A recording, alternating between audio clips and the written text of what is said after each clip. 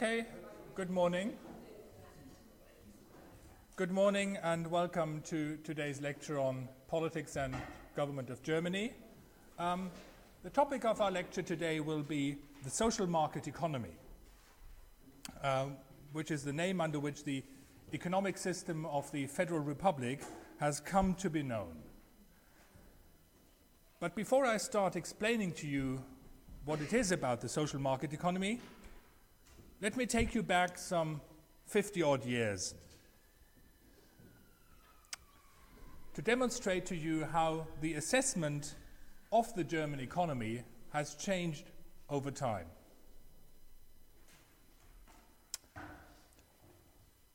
On the 18th of October 1952, the British weekly The Economist published a survey on the performance of the West German economy since the Second World War.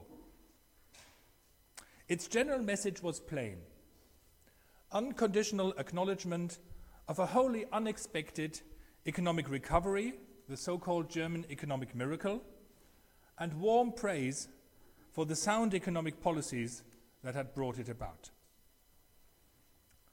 14 years later, in October 1966, the same magazine carried another survey of this type under the headline "The German Lesson," in which the acknowledgement and praise of 1952 had become a quite enthusiastic, although not uncritical, celebration of the virtues of an export-led economy, German style, with its excellent industrial relations and its reasonable macroeconomic policies. For all its occasional caveats, West Germany appeared as a shining counter-model to the Britain of the day, with its economy inflicted by sclerotic diseases and maltreated by economic stop-and-go shocks. Again 20 years later, in May 1988, another survey in The Economist painted a quite different picture of the, as the title was, Wunderkind at 40. The front cover showed a fat, middle-aged man, unmistakably German in appearance, and the article conveyed the picture of a rich, saturated and stodgy economy with not much zeal for growth and not enough flexibility for structural change left over from the days of its youth. The prospects for the future were painted in somewhat gloomy colors, and there was no talk anymore of an enviable German model. A little more than 4 years ago, in December 2002, a country survey in The Economist described Germany as an uncertain giant, quote, plagued by severe economic malaise. But it also acknowledged, and I quote again, "For quality of life and protection of the weak, this country remains at the top of the league. Its welfare system is enviably generous. Its environmental and health standards are high. If compromise and consensus slow down growth but deliver civil serenity, then let us, say many Germans, pay the price." End of quote. In August 2005, The Economist's cover showed a German eagle with flexed muscles, and the headline read, "Germany's Surprising Economy." The accompanying story talked of Germany's excellent export performance and of the cost-cutting successes its firms had achieved in the preceding years. And just a year ago, in February 2006, yet another country survey in The Economist described Germany again in more cautious terms as waiting for a wonder, painting Germany's future in dark colors again. You may remember from my lecture in third week that I then said that Germany in the 20th century was, in a way, extreme variations on a theme. Back then I referred to the wild gyrations in the political fate of Germany, but as you see, the same extreme variation is also present with respect to economic issues, and not just in the assessment of British journalists, as you saw, although their impartiality is of course beyond any doubt.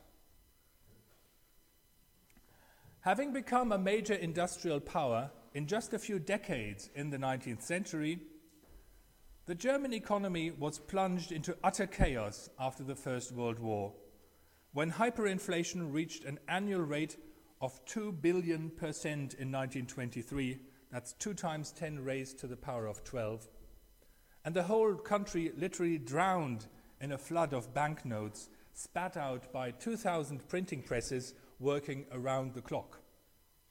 Mass unemployment in the early 1930s resulted in the electoral success of the Nazi Party, whose dictatorship brought an economic upswing in the 1930s, but ultimately resulted in complete breakdown after the Second World War, which again was followed by the oft-quoted economic miracle of the 1950s and 1960s.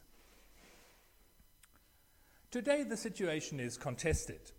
Some regard Germany as the sick man of Europe, with high unemployment and very modest growth performance, while others point to the fact that it is still home to the strongest economy in Europe and that its gross domestic product per head, a measure of productivity, still surpasses that of Britain or France in spite of the massive shock of and cost since German unification some 17 years ago. However you may judge the merits of either case, I primarily want to draw your attention to the parallelity of political and economic fates in Germany. Because of it, economic developments have particularly been at the center of attention in the Federal Republic and have perhaps been watched with greater interest than in other countries. Based on historic experience, it was feared that democracy might be endangered again if economic problems were to occur. Indeed, during the first decades of the Federal Republic's existence, it was sometimes doubted whether Germany's democracy was really a stable one, or whether it was merely a fair-weather democracy that would crumble in the face of economic adversity. These fears were particularly pronounced when in 1966 and 67 West Germany encountered its first serious recession. The rate of unemployment, which had been at about 1% since 1960, rose to 2.1%, and that was accompanied by an increase in support for the National Democratic Party, a right-wing extremist party that managed to cross the 5% hurdle in a number of regional elections and thus gained entry into 6 Landtage until April 1968. In Germany, but even more so abroad, this was taken as an alarming signal, and it was feared that National Socialism might be on the rise again. It was only when the NPD failed to get into parliament at the Bundestag election of 1969, where it received no more than 4.3% of the votes, and Germany managed to get through the economically very difficult 1970s without any political destabilization, that these fears were ultimately laid to rest, and it became clear that the apparent link between economic problems translating into political problems had been broken. Now, what is so special about the social market economy, and in how far is it distinct from other types of market economies? Let me briefly summarize some characteristics, and I will come back to a fuller account later in the lecture. Generally, one might say that the German model, as it has often been called, is characterized by comparative steadiness. When other national economies, for example in the UK and in France, embraced state intervention strongly under the economic doctrine of Keynesianism in the 1950s and 1960s, the German concept of economic policy was less in favor of state intervention than was then the fashion. Conversely, when everybody else seemed to embrace the doctrine of the free market, unencumbered by state regulation and intervention from the late 1970s onwards throughout the 1980s and 90s, which is linked in public memory with such concepts as Thatcherism and Reaganomics, the German concept still seemed to see a positive role for the state in economic management, which again seemed to be out of step with the latest fashion. Now, that is not to say that German economic policy and the German economy have not changed over the last 50 or so years. They certainly have. But compared to many other countries' concepts, the German course is one characterized by greater stability and less radical change. It has, in a way, always tried to steer a third way between more or less complete laissez-faire in economic policy on the one hand and strong state interventionism in day-to-day economic management on the other hand. Much of that is strongly influenced by specific German historical experiences, to which I will come back in a minute. But it is not just the concept that sets the German model apart from others. Just as much, the German economy developed a specific profile in terms of macroeconomic outcome indicators over many years. This profile was above all characterized by a combination of strong but not excessive economic growth, a favorable labor market performance, and low inflation. You can see comparative figures on the handout, and I'll come back later to that in more detail. While some countries experienced over the long term slow growth, for example the UK, others with high growth rates such as Japan suffered from high rates of inflation. The peculiar German combination of strong growth and low inflation, however, was unique. So we can conclude that both from a conceptual point of view and in terms of a performance point of view, the German economy was quite distinct. But it would be wrong to assume that the German model was conceived of in one go after World War II. A number of distinct historical experiences played an important role in shaping its features, and I will briefly take you through the most important ones.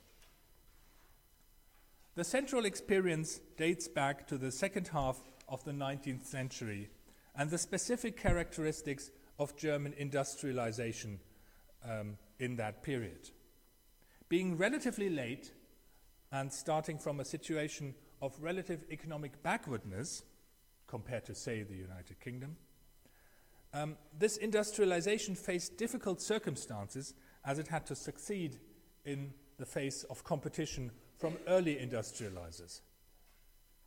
Also, this industrialization took place via the coal and steel industry, which required much more capital than the industrialization of the early 19th century, such as in Britain, which industrialized via the textile industry. German industrialists thus learned to exploit economies of scale, to establish intercorporate linkages through cartels, and to rely on bank finance and participation. This influenced the industrial culture of the firm strongly into a direction of what today we would probably call stakeholder capitalism. The state contributed to this success by providing a strong infrastructure, primarily railways, but also research institutes and engineering schools that helped to secure Germany's leading role in modern scientific industries such as chemicals. Within half a century, Germany transformed itself spectacularly into one of the leading industrial powers of the world. In the German experience, what came to be known as organized capitalism, namely cooperation between companies to share developments and close links between banks and industrial companies, was thus perceived as positive. This was in marked contrast to, say, the Anglo-American view, which tended to equate only competitive markets with equilibrium and monopolistic situations with distortion. In the German view, unrestricted competition tended to be considered destructive and cartels an element of order. Add to these positive experiences those of the first half of the 20th century, and you have the building blocks in place to understand German policy choices after World War II. First of all, Germany, after World War I, went through a period of hyperinflation unseen until then. Have a look at the banknotes used to shop every day as their sums go up and up. From 10,000 to 500,000 to 10 million to 1 billion, just for your everyday shopping. An annual rate of inflation, I mentioned it already, of 2 billion% in 1923. That's a figure with 12 zeros. Not only created chaos in economic life at the time, but it also expropriated all those patriotic members of the middle class that had invested their savings in government bonds in 1914 and after, and thus financed the war. See some more pictures, how money became essentially worthless and was therefore used for other purposes. First of all, you had to carry it around in baskets. It was used to fire the oven and for children to play with, which was probably the only time when it still exhibited some stability. And with the, you probably can't see that, but I can tell you, with the accelerating inflation changing prices eventually by the hour, money simply went out of use. Here on the picture, you can see that theater tickets are being sold for prices ranging from 2 eggs for the cheaper seats to a pound of butter for the top seats. So money, to sum it up, became worthless during that period, and inflation remained the great trauma for the rest of the 1920s, so that even after the onset of the world economic crisis in 1929, and in the face of dramatically increasing unemployment, state stimulation of the economy through deficit spending was politically completely out of the question, as it was associated in the public memory with hyperinflation. The Nazi dictatorship brought a period of a largely state-run economy.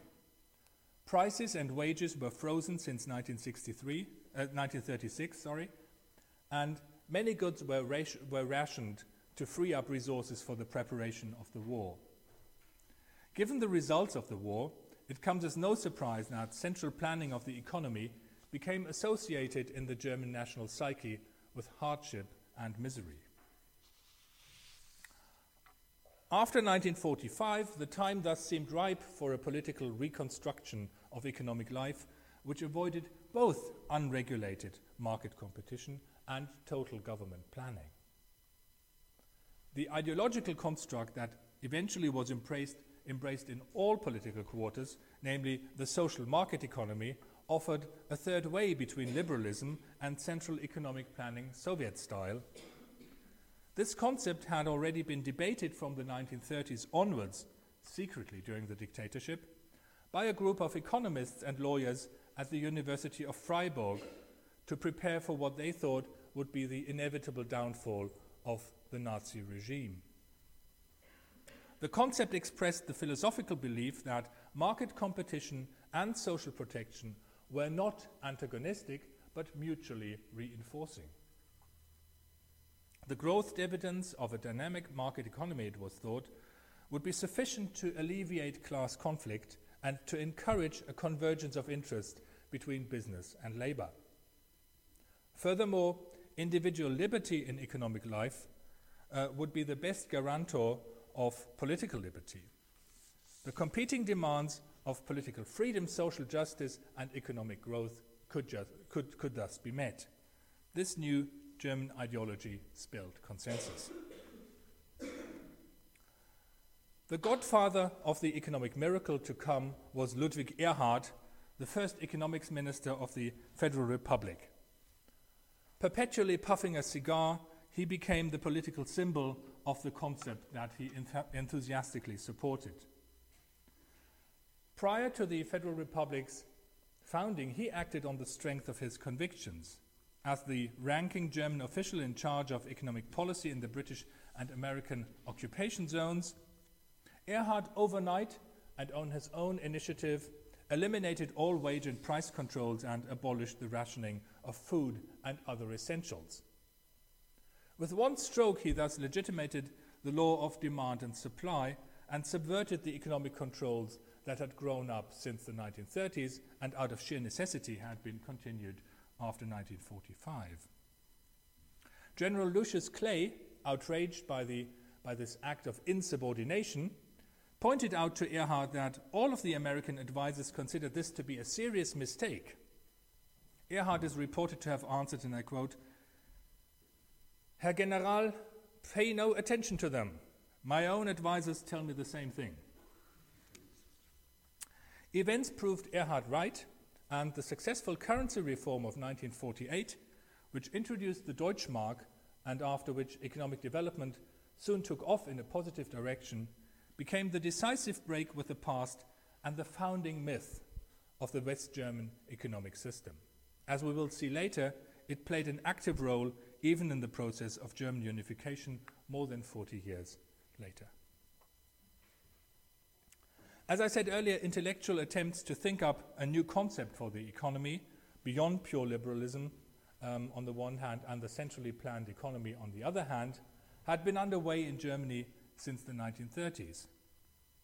The resulting concept of the social market economy combined freedom with responsibility, as the Oxford historian Anthony Nichols has summarized it in the title of his book on the subject. The group, mainly centered around the University of Freiburg and therefore often referred to as the Freiburg School, called itself neoliberal in order to distinguish itself and its new approach from that of the old pure liberalism. Nowadays, however, neoliberal has come to mean something else, exactly that old liberalism of the unrestricted market that the Freiburg School wanted to avoid. The other name that is common for the German approach is therefore perhaps better suited to characterize it, ordoliberalism, which means a combination of state-provided order combined with the working of the market mechanism.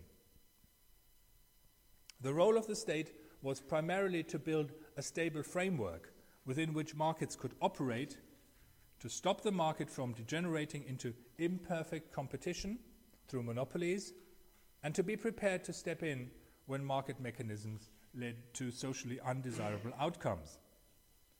Apart from these tasks, the state should abstain from intervention in the market process.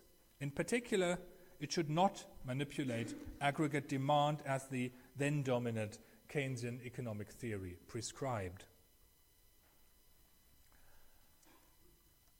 But clever intellectual concepts alone cannot sustain an economic system. Institutions are needed for that, and I will explain the most important ones in the following part of my lecture. Let me start with the most fundamental institution, the Basic Law, the West German Constitution. Interestingly, it does not contain any articles that prescribe or even mention the social market economy. The 1950s, therefore, saw a long debate among scholars as to whether the social market economy was the only possible economic system for Germany, or whether in principle it could be replaced by a different one. The result of that debate was that the Constitution's position on the economic order was one of neutrality, albeit a qualified neutrality. For the Constitution contains some fundamental economic rights of the individual that would, for example, be difficult to reconcile with a centrally planned economy, and that therefore have been labeled barriers against socialism by some scholars. For example, the guarantee of property and its use for economic purposes in Article 14, the freedom of association in Article 9, or the free choice of an occupation in Article 12. On the other hand, the Basic Law also imposes some economic duties and restrictions, most notably in Article 14, which also states, I quote, "Property imposes duties. Its use should also serve the public weal," end of quote. And then there is Article 15, which in principle makes socialization possible, albeit only for prescribed purposes. Let me quote, "Land, natural resources, and means of production can, for the purposes of socialization, be transferred to public ownership or other forms of collective enterprise by a statute regulating the nature and extent of compensation. This article, however, merely reflects the wish in 1949 to keep options for economic policy open. It has never gained any relevance, and the statute necessary to make use of it has never been passed. But it served as a reminder that there were strong weapons in principle at the state's disposal should a majority wish to use them. The social market economy is thus not rooted in the Constitution, but over time a number of laws have been passed that have defined more precisely an environment conducive to its operation. There are 3 laws that I specifically want to mention: the Cartel Law, the Bundesbank Act, and the Co-Determination Law. The Cartel Law, or more precisely the, quote, law against restrictions of competition, can be seen as the centerpiece of the concept of the social market economy and a break with the German tradition of accepting cartels. But its implementation also showed the difficulty of putting the theoretical principles of the Freiburg School into political practice, even when public acceptance of them was arguably at an all-time high.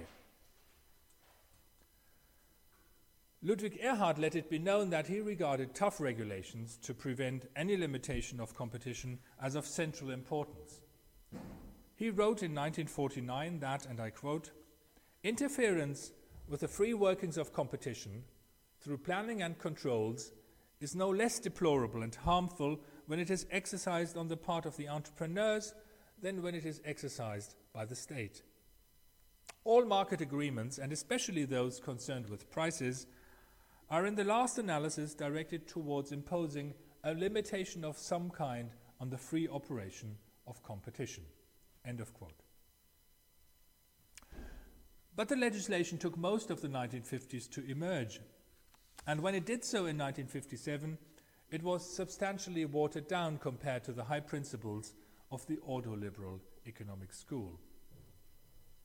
One reason was that many in Erhard's own party, the CDU, wanted to cooperate with business associations and their pressure groups, whom they regarded as their constituency. These groups, however, were opposed to the original version of the law, as were Erhard's colleagues in the transport, postal, and finance ministries, who wanted to see exemptions in the law for whole sectors of the economy. And then there were the more nationalist elements in the CDU and their coalition partners on the political right, who considered economic cartels a source of strength not to be done away with. But Erhard finally managed to get the law onto the statute books, and it represented a breakthrough in German business practice. It clearly announced that cartels were an exceptional and unsatisfactory method of regulating markets and made clear the central role of competition and the price mechanism. Importantly, it established a watchdog body, the Federal Cartel Office, which would not only police the workings of the Act with regard to cartels, but also act against unhealthy concentrations of economic power or tendencies towards monopoly. It acted decidedly against concentrations of economic power that were seen as dangerous for the competition over the decades to follow, and from 1973 onwards, it also controlled business mergers in that respect. A couple of years ago, for example, it banned the sale of large parts of Deutsche Telekom's TV cable network to the US media conglomerate Liberty on the grounds that if the sale went through, Liberty would gain a monopoly in some regions and that would reduce competition. A second central institution that was created in the same year, 1957, was the Bundesbank. It was the core institution of the Bundesbank Act, which had also taken until the late 1950s to be finally passed by the Bundestag. It confirmed the German central bank's independence from government influence that was to give it such an important role in the decades to follow. It has to be stressed, however, that this independence did not originate with German politicians. It were the occupying powers that in the spring of 1948 created a provisional central bank and granted it operational independence. The Bundesbank managed to create enormous public support for its policies in the German population, which made it practically immune from criticisms from the government of the day.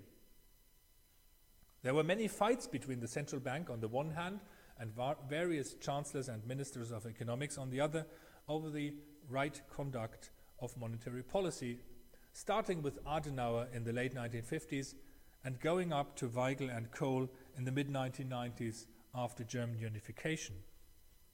Usually, the politicians would demand an easing of monetary conditions in order to help economic recovery or prevent economic slowdown. But the Bundesbank would refuse it to keep inflation in check. The strength of the Bundesbank, and you must imagine that its independence was only laid down in a simple law, but no government ever dared to suggest that it be changed and the central bank be made to follow directions from the government. The strength of the Bundesbank has often been explained by the fact that after seeing its currency ruined by the state twice in 30 years, the German population longed for fundamental change. And deliver that change the Bundesbank did. As I mentioned earlier, and as you can see from the handout, Germany became the champion of price stability in the world, consistently displaying the or one of the lowest rates of inflation over the last decades. The message that implied was not lost on other countries. Won over by the stellar low inflation record of the Bundesbank, many other countries have realized that direct government influence on the conduct of monetary policy may do more harm than good. As a consequence, this has led many other countries to adopt the Bundesbank model of an independent central bank. The new European Central Bank, which governs the single European currency, the euro, has been modeled on the Bundesbank as well. So, to sum it up, the concept of an independent central bank has been a most successful ingredient of the social market economy and also a successful export article as well. Lastly, let me say a word about the industrial relations and the role of the employers' associations and trade unions. For the success of the social market economy is by far not only owed to state institutions, however ingeniously they may be constructed. Rather, the German state explicitly acknowledges the important role especially trade unions and employers' associations play. Both are seen not as antagonists in terms of class struggles, but as partners.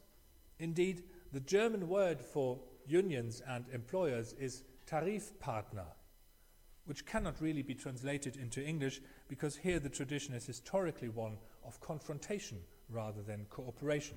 But you may note that the word partner is included here. As a consequence, the German state has traditionally abstained from any intervention in the collective bargaining process.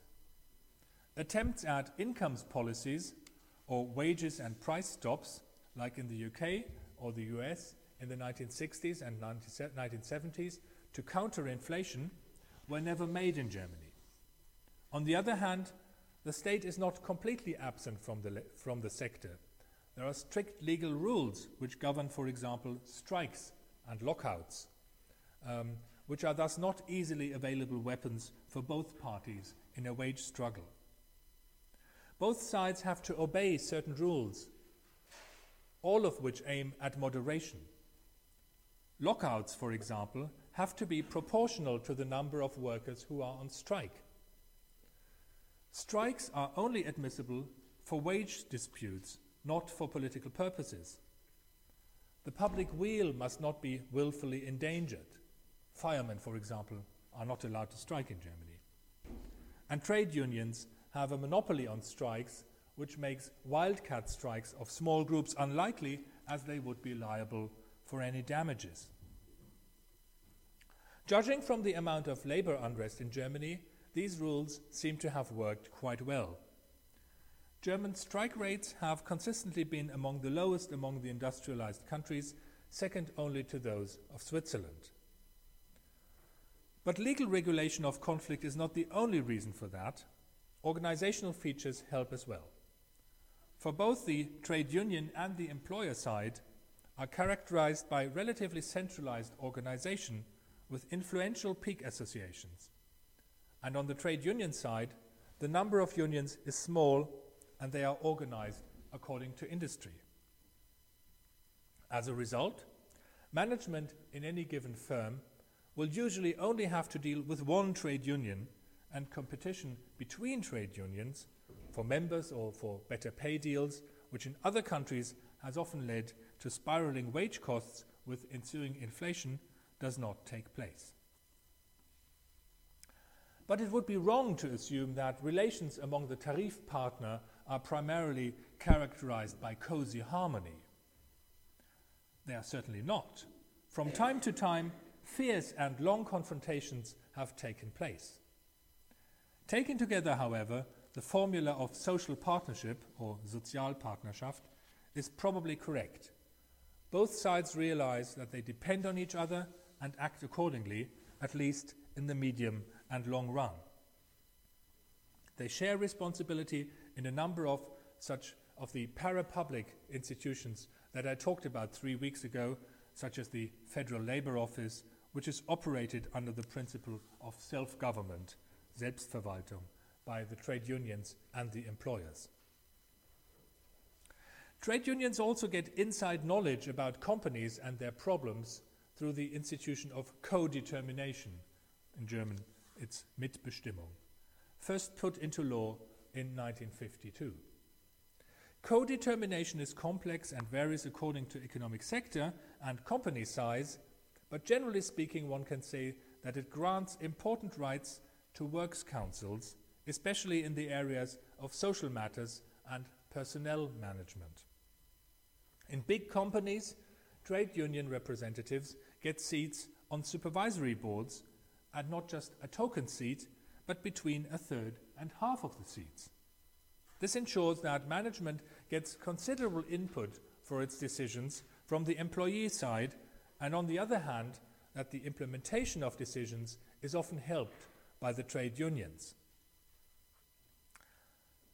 The institution of co-determination, although it is undoubtedly central to the German model, remains a contested one.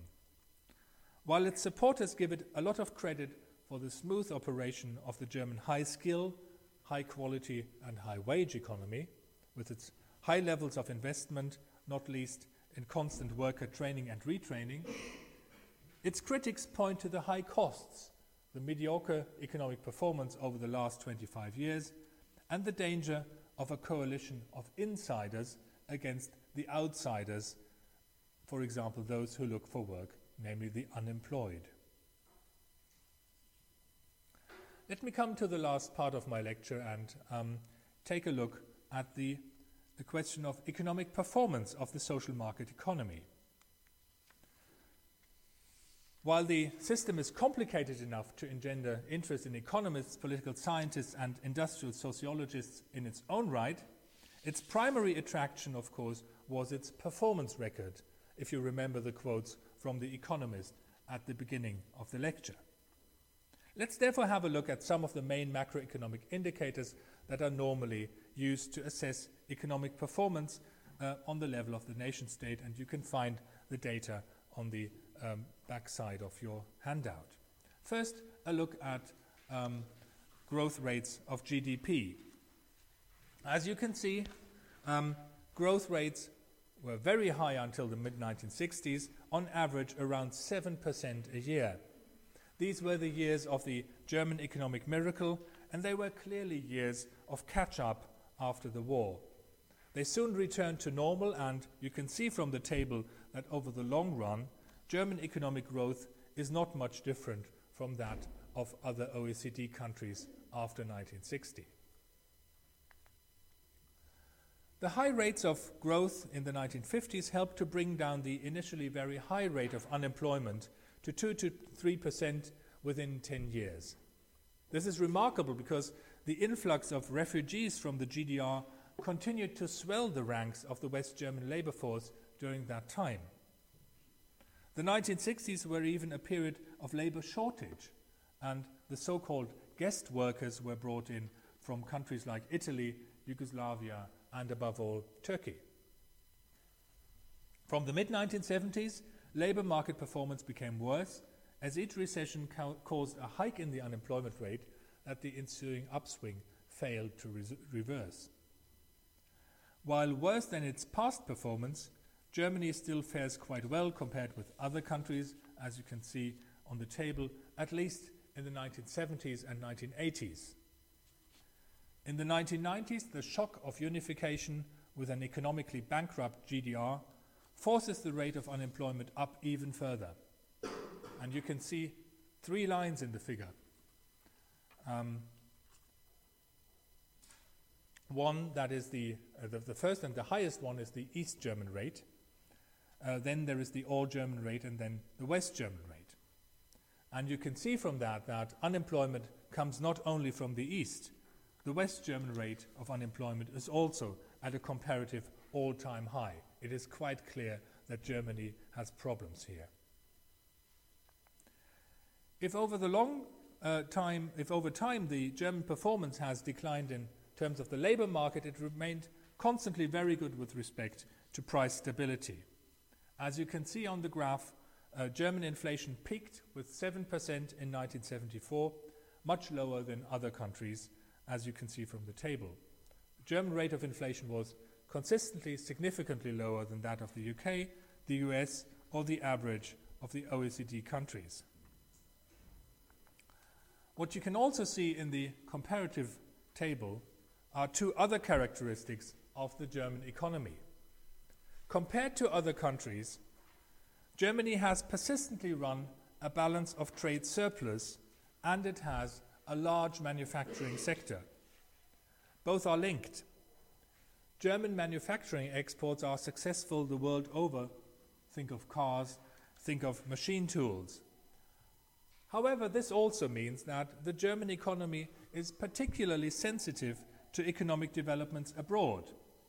A slowdown in demand in major other countries will quickly result in a German economic downturn. You could see that, for example, a couple of years ago in 2002, when the recession in the United States, which are a major market for German exporters, caused a severe downturn in Germany. Let me come to the conclusion of my lecture today and say that any assessment of the merits of the German model of the social market economy must take into account its long-term performance. Current problems are influenced substantially by the economic consequences of German unification and the attempt to rebuild a market economy in East Germany. The German economy is doing quite well at the moment. Growth is healthy, unemployment is down by more than 500,000 compared to a year ago, and the Maastricht deficit criterion of 3%, which had been violated for 4 years in a row, is being comfortably met, and there is even talk of a balanced budget by 2009. But the consequences of German unification will continue to require massive fiscal transfers from West Germany to East Germany, overall of many, many billion euros. While some results are encouraging, productivity per person employed in East Germany, for example, has doubled in the 1990s, there is still a considerable gap. That productivity in 1999 was still only 2/3 of that in West Germany. An initial mistake at the time of unification was to think that the economic miracle of the West in the 1950s could be repeated in the East. The government in 1990, at the time of unification, even planned an advertising campaign in which a cartoon version of Ludwig Erhard was to explain the principles of the social market economy to his little dog. Fortunately, somebody realized in time that being depicted as lapdogs would be highly offensive to the East German citizens, and the campaign was scrapped before it was started. That brings me to the end of today's lecture, and next week I'll talk about the process and the effects of German unification, a particularly fascinating episode and I hope a fitting finale for this lecture series. Thank you.